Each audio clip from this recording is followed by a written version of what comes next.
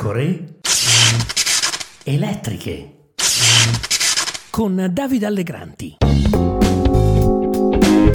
Lei al posto di Zelensky si siederebbe a un tavolo di trattative con 4 aree del paese occupate dopo il 22 febbraio? L'ho detto dall'inizio, Zelensky è lì e si sta difendendo e rimane in tutta mimetica militare eccetera, e sicuramente sta diventando un eroe per il suo paese, un eroe, lo dico, ma grazie alle nostre forniture. Appunto. Quindi se non gli può più le essere forniture, lui che se deve decide arrendere. in esclusiva, e lo dico chiaramente, non lascerei a lui, visto che ci stiamo rimettendo noi in forniture, in impegni finanziari. Adesso c'è una corsa al riarmo, sembra che ormai noi dobbiamo rinunciare al welfare per sostenere le forniture militari. Lei sa che l'Italia, la corsa al riarmamento. lei sa che l'Italia allora ha detto io dico di no, che quindi. lo dico chiaro, l'ho già detto, Zelensky non può decidere lui come e quando sedersi al tavolo, quali condizioni o meno, fermo restando che tutti noi lavoriamo per lui per difendere la sua sovranità territoriale. Benvenuti, qui Davide Allegranti, nuova puntata delle pecore elettriche. Beppe Conte, il passante della storia, cerca di spiegarci perché Volodomyr Zelensky non può essere artefice del proprio destino. È un eroe per il suo popolo, attenzione, dice Conte, ma non può decidere lui come risolvere i suoi problemi. Non deve essere lui, insomma, a porre le condizioni per far finire questa guerra. Fermo restando, precisa Conte, che tutti noi lavoriamo per difendere la sua sovranità territoriale. La cosa spassosa è che sono proprio queste le condizioni del presidente ucraino. E quali altre, se no? È ormai una vecchia storia. Una parte dei demopopulisti sogna la resa di Zelensky, che dovrebbe avviare le trattative con Vladimir Putin, l'aggressore, e smettere quindi di difendersi.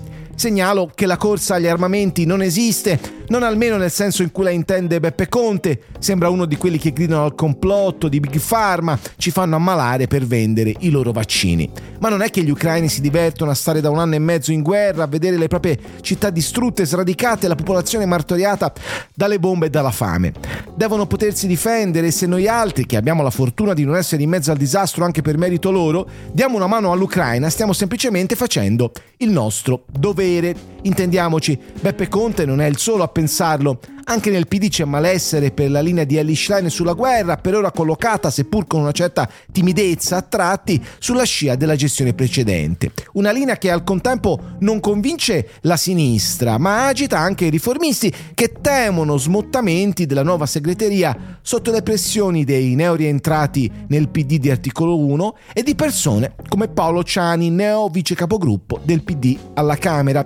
Ciani, che è anche leader di un altro partito, Demos, contesta la posizione della segreteria dei democratici proprio sulla guerra, e i riformisti del PD si stanno spazientendo. Ieri la vicepresidente del Parlamento europeo Pina Piccerno, che si era già occupata del caso Ciani nei giorni precedenti, ha replicato con ironia a una dichiarazione della segreteria dell'ANPI.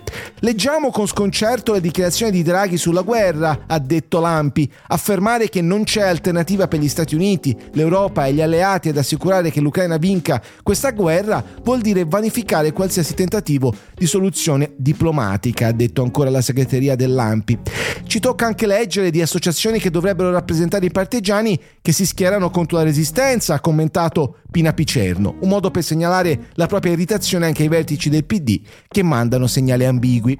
Beppe Conte cerca in queste ambiguità di farsi largo, conquistando spazi lasciati liberi dal PD, sia in un senso che in un altro. Non è la prima volta che accade, tutto sommato il capo del Movimento 5 Stelle è riuscito proprio con questa strategia nel settembre scorso a recuperare voti alle elezioni politiche.